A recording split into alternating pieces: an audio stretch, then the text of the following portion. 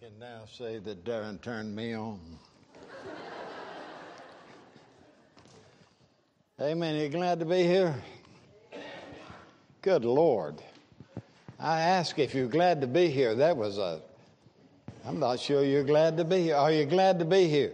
Yes. Well, I'm glad to be here, and thank the Lord for the opportunity. And thank the Lord for Darren and for his I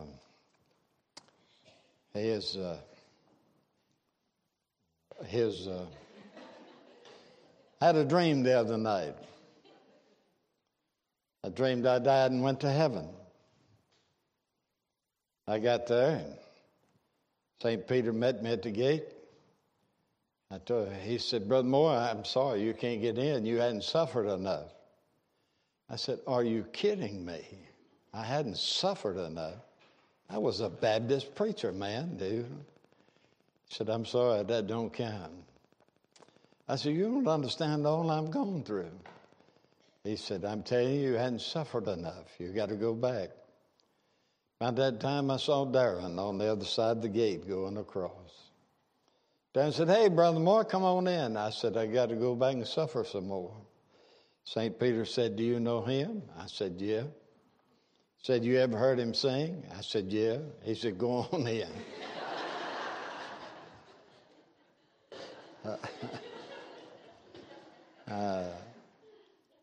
I want to say this. Sometimes when we start preaching, we preach theory. And we can say this is what the Bible says. But it's theory because we have not experienced that. So you trust that it's so. And I can tell you after a number of years in the ministry, I can now preach fact, and it don't have to be theory. I can tell you that what David said, "I was young and now I'm old. I've never seen the righteous of the Lord forsaken, nor his seed begging bread." I can tell you that's true. I can tell you that's true. He'll be with you always, even unto the end. I can tell you he's a very present help in the time of need. And that is not theory. That is a fact that I have lived in my life. And I thank the Lord that I can trust him more, love him more, and do my best to serve him more in these days. I want you to turn probably one of the most familiar passages of Scripture in the Bible, and it's the prodigal son, Luke chapter 15.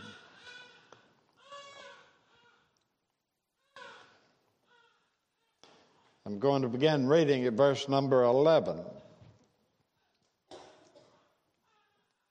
"And a certain man had 2 sons. And the younger of them said to his father, 'Father, give me the portion of goods that falleth me.' And he divided unto them his living." Now I'm going to drop down. You know the story well, but I want to drop down, if you will, to verse number 19. And he goes back to the father. Look at verse number 18. "I will arise and go to my father, and I will say unto him, Father, I have sinned against heaven and before thee, and am no more worthy to be called thy son. Make me as one of thy hired servants." The question I pose to you tonight is, how far is it? If you're going to judge a distance, you got to have a starting point and an ending point. I can tell you when the plane took off in Raleigh, North Carolina, it said 4,000 miles to Heathrow Airport. Further than I could walk, so I just stayed on the plane. I can tell you that from my house to the airport in Raleigh, about 5 mile, 10-minute drive for me. I can tell you the distance from my house to Bristol, Tennessee. The way I know it is because I drive it a lot. And a lot of distances I have, but you always have to have a beginning point and an ending point. Here's the beginning point. Father, give me. We live in a give me day. I want more. I got to have more. I want you to give me this. I want you to give me that. I want you to take away all of my worries, burdens, and heartaches so I can depend on you to take care of me. But this young man come to his dad and said, Dad, you're living too long. And because you're living too long, I'm afraid that I'm going to be too old to enjoy your goods when you do die. That's the Ed Moore version. But basically, that's what happened. Give me what belongs to me. Give me my portion of the goods. Then, after a period of time, he comes back and he says, Dad, make me. And when we come to God, what are we asking for? Are we asking Him to give me? I listen, and I'm sure you do. I go to a lot of meetings, a lot of different places, and I listen to a lot of prayers. And most of the prayers go something like this. Lord, Aunt Susie stumped her toe. Would you heal it? My sister is having a baby and it may be complicated. Would you see that it's not? I got a friend in the hospital. Would you touch them?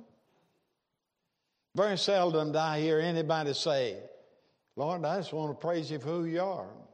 I want to praise you for what you're doing. I want to thank you that you've loved me and you've kept me.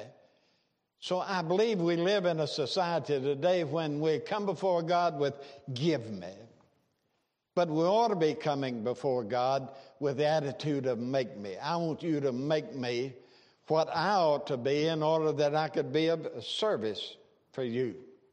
The definition of a prodigal is one that expends money extravagantly, without necessity, one with a profane lavishness that he accumulates stuff.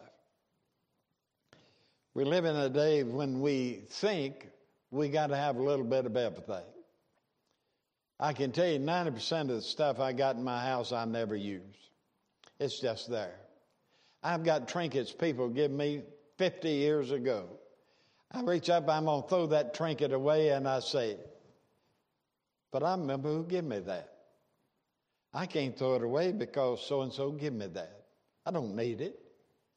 I'm probably never going to use it again in my life. But it's a matter we accumulate things, and we get the idea we got to have all of this. And the prodigal son said to his dad, Dad, I want you to give me what's mine. Hinkle Little said to me one time, men always count the profit, but they never count the cost. And I don't think this young man counted the cost. What was the cost of him going? Can you imagine the sleepless nights Dad spent wondering where that boy was? Was he being looked after? Did he have enough to eat? Did he have a good, clean place to sleep? Where's my boy tonight? I think a lot of times the Lord may be saying, I wonder where my children are. They should be in the house of God. They should be walking with me and serving me, but they're somewhere else. I wonder how far they will wander. And then not only the cost of the dad, but the cost to the son that stayed home. We weep over him because every day the prodigal was gone, down in his heart, he got farther and farther and farther from his dad. There was something there. And when the other son comes home, he's not going to rejoice. He's not going to have a party. And you know, it's that way in churches sometimes. Somebody will get out of church, they'll be out of church for a while, and they come back in, and people say, yeah, they'll just be here a few days or a few weeks, and then they probably going to go again. The prodigal, I don't know which one was the most prodigal, the one that stayed at home or the one that went away. And then the resentment that piled up in it became a barrier. And then the son that went away, he didn't have a joyful time. It's not long that he is spent it all. You say, how much did he spend? All of it. How far did Adam and Eve fall in the garden? All the way. You see, If you're not right with God and you're not doing what you ought to do, the fall is all the way. He spent all. And you can take time and time in the scriptures it talks about losing all and nothing left. So the give me, it's the attitude of our society today, and many people have the give me attitude. Church today, give me health, wealth, and give me happiness. And that sells. I don't know about here in America, but some of our televisions are filled with preachers that say, you send me $50 and God's going to send you $500, and the fools believe it. And they send some of the richest people in the United States as preachers, because they're on television and they're begging for money. And they don't make any bones. They'll brag about it and say, man, I went out and bought an airplane last week. I paid cash for that airplane. That's because I give. And if you give to me, you're going to get that. And I think, well, I tell you what, I'm just going to save mine by my own airplane. You fly yours. The world today, give me peace. Give me prosperity. And there is no peace and not much prosperity. We're living in a day in America when everything going haywire and crazy. It's got to where you can hardly afford groceries to put on the table. And we have a president that's bonkers and don't know where he's at, and I don't know who's running our country. But I can tell you this, the people are still crying, give me, give me. And every time they talk about the government not being able to pay its bills, you know, they never say the congressmen and senators won't get their money. They say the people on retirement will not get their Social Security check. Poor them.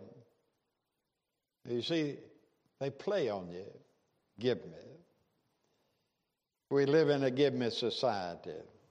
Then there's the riotous living. I don't know. Some say he lost it wine, women, and song. I don't know. He may have lost it on the stock market. He may have lost it gambling. It doesn't tell us how he lost it. And it don't make any difference how he lost it. He lost everything.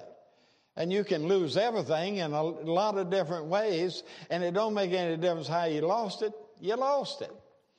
So he loses it. He wasted his substance, the scripture says. Whatever he had, he just wasted it. And he was never concerned about stewardship, and never considered about what he had or we have. And he spent all. And listen to it. Finally, he said, he wasted it all of his resources. I think sometime we need to understand that it can be, not always, but it can be that the church wastes its resources, not in money or material things, but in opportunities to reach people for the Lord Jesus Christ. I know churches got millions of dollars. They could support works all around the world, and they wouldn't give a dime to see an elephant stand on a nail. For the simple reason their priorities are not people, their priorities are things, and they live in a give me society. Now we come to the swine story. Oh, y'all know what swine is? Pigs. I said one time at Bethany about a hog. One of the young men come up to me and said, what in the world is a hog? I said, you know what a pig is? He said, I do. I said, a hog is a great old big pig. That's what it is. So he ends up in the hog pen. Now, I lived on a farm. We raised pigs. I don't know a lot about them, but I can tell you this. Pigs are good to eat. I can tell you. I had some for lunch today, but they're not good to eat with. There's a real difference there. When I was a boy, everything that scraps from the table, everything we was going to throw out. went in a bucket. We called it the slop bucket. And I'd take it down to the pen, and I'd pour that slop in there. And I'm swearing to you, I never one time looked at that slop and said, ooh, I'd sure like to have a bite of that. Because I'd never been that hungry. I said that to say this. Do you understand where this boy is at? He's lost it all. He has nothing to offer. He has nobody to help him. He's totally alone, and he's got to the point that he's looking from what the pigs leave, and he's thinking, I'm going to eat that. Let me tell you this. In case you don't know it, there's a lot of young people, old people in the world today that is eating the slop of the world, and they're enjoying it. Imagine that. Do you know in America, we have suicides. In the last year or so, we've had more suicides in America in a year period than we had in a 5 or 10 year period prior to that. Why? For the simple reason people have no hope. We have fentanyl coming across the border.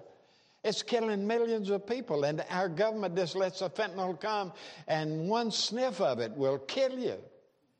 And people go for that stuff thinking, I'm going to have a good life. This boy knew, I can't have a good life except at Dad's house. That's the only place that I can find any relief at all. And I'm telling you this, the only place you and I and the world today can find any peace is at the foot of the Lord Jesus Christ and the cross. And until we understand that, we're going to be like the prodigal sopping up the slop of the world. And it's killing us, folks. And I'm sad to say this. A lot of times, there'll be somebody in the church. They're like the prodigal.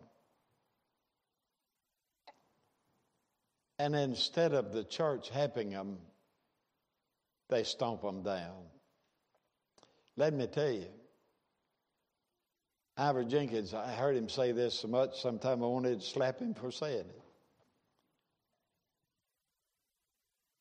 Except by the grace of God, there go I. And you have to remember this. You may never have failed, but that don't mean you never will fail. And when somebody fails, you know what they need? They need somebody to care.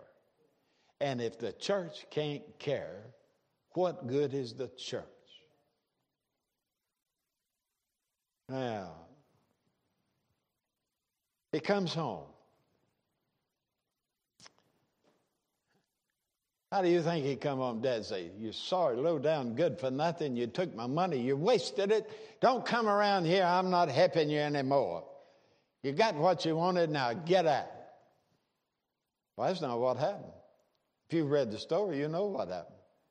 Dad runs and meet him. Now, the Muslims say you don't have to have Jesus Christ in order to be saved, because in the story of the prodigal son, he's not there. But let me suggest that he might be there for this reason. When he comes home, it was the custom. When the boy started home, the villagers would come out in the street and beat him and stone him. And a lot of times he would be nearly dead or dead by the time he got to his house. And when the father sees the son, it says he ran to meet him. And in village society, an old man never runs. We can get as old as I am, that's good, I can't run. But now, an old man in that society never run. What did the father do? I can see it now. He reached down, got his garment from the back, pulled it up, tucked it in his belt, and he ran to meet him. What did he do? He took the punishment. They're not going to whip that boy in daddy's arms. Daddy took his punishment. Isn't that what Jesus Christ did for us? Took our punishment on the cross of Calvary that we could go free. And he brings him into the house. He didn't say, now look, you go out yonder and live in the stables and don't let me see your face. You can stay here and eat, but you're not. No. He said, kill the fatted calf. Rejoice with me. My son has come back. And in the stories previous to this, there were 100 sheep. One was lost. 1 out of 100. And the other one, there was 10. 1 out of 10 were lost. And this one, 1 out of 2. Do you know? It don't make any difference. You're at 1 out of 100, 1 out of 10, or 1 out of 2. The Father loves you. The Father wants fellowship with you. And the Father wants you in his home. It was a custom. Come up here, Mr. Rogers.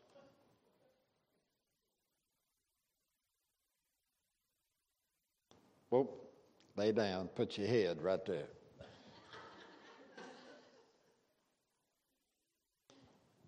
It's a custom of the father, when a wayward son returned, he would put his foot right on his neck and stomp.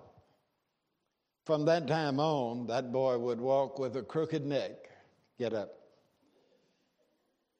And come on up here. What does the scripture say? The father ran and put the kiss of grace where judgment should have been. I don't know about you, but I about shout. You can go back. What am I saying? I don't care how far you are away. I don't care what you've done in your life. I don't care how regretful you are in what you've done. Daddy's waiting for you to come home. And it's up to you. Hey, notice it. He didn't go get him. He did not go get him. He waited for his return. Let me tell you something. Unless you got the heart to come, I could beat you, I could pull you, I could do everything. But if it's not in your heart to come, you're not going to come. And this boy had a heart to come. And he came. Last thing. How far is it from give me to make me? Well, it's just the end or a step beyond the end of self. You ever get to the point that you just can't make it? The end of self. I can't do it. I can't do it. I have found, I'm a little older now than I was a few years ago. And I found when you get my age, people waiting on you to die. I got a call one day in my car. I was going down the road. Phone rung. I said, hello. Voice said, is this Ed Moore? I said, yeah. Are you still alive? I said, yeah. Thank you. Hung up. I thought, what in the world? I'm talking on the phone. And he asked me if I'm alive. Me and him, one's crazy. Here's what I'm saying. There's a lot of things I can't do today that I did years ago. And when that comes, you get to the end of self. You quit depending on your strength and what you can do. And you understand you have to have help. That's what the prodigal son found out. I cannot do it. But if I get to Daddy's house, everything's going to be all right. The second place it's just past, I can make it. I can make it. I moved to Hammond, Indiana, and I've got a storage unit for some of my furniture. And I was in there stacking and doing something, and Billy Sampson came in and, Oh, Brother Moore, you can't do that. Brother Moore, you can't do it. Brother Moore, you can't do that. Brother Moore. I just stopped and I said, leave me alone. If I die right here, it'll be all right. But as long as I can make it, I'm going to do it. Amen? If he was with me today, same scenario, I'd probably say, have at it, Billy. It's your time. Well, I'm saying there comes a time in our life when not only do we understand that it's beyond us, beyond self, it's also at the end of I can make it, because he couldn't make it. And then it's just around the corner from I'm a self-made man. There are many that we call self-made men or women. But when it comes to being a Christian, you're not self-made. You're made by a relationship with a Heavenly Father and a yielding and a learning process and coming to the end of yourself and depending upon Him. And I think we need to pray day by day, Lord, make me what you would have me to be. And that's exactly what the Son said to the Father. Father, I thank you for this time, for the opportunity to be here and for this church. Many in here have been blessings to me through the years. And I thank you for them. Thank you that I have had the privilege to know them and fellowship with them.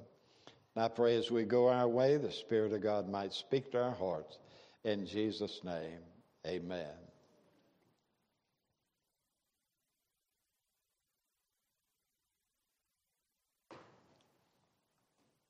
Come on up here.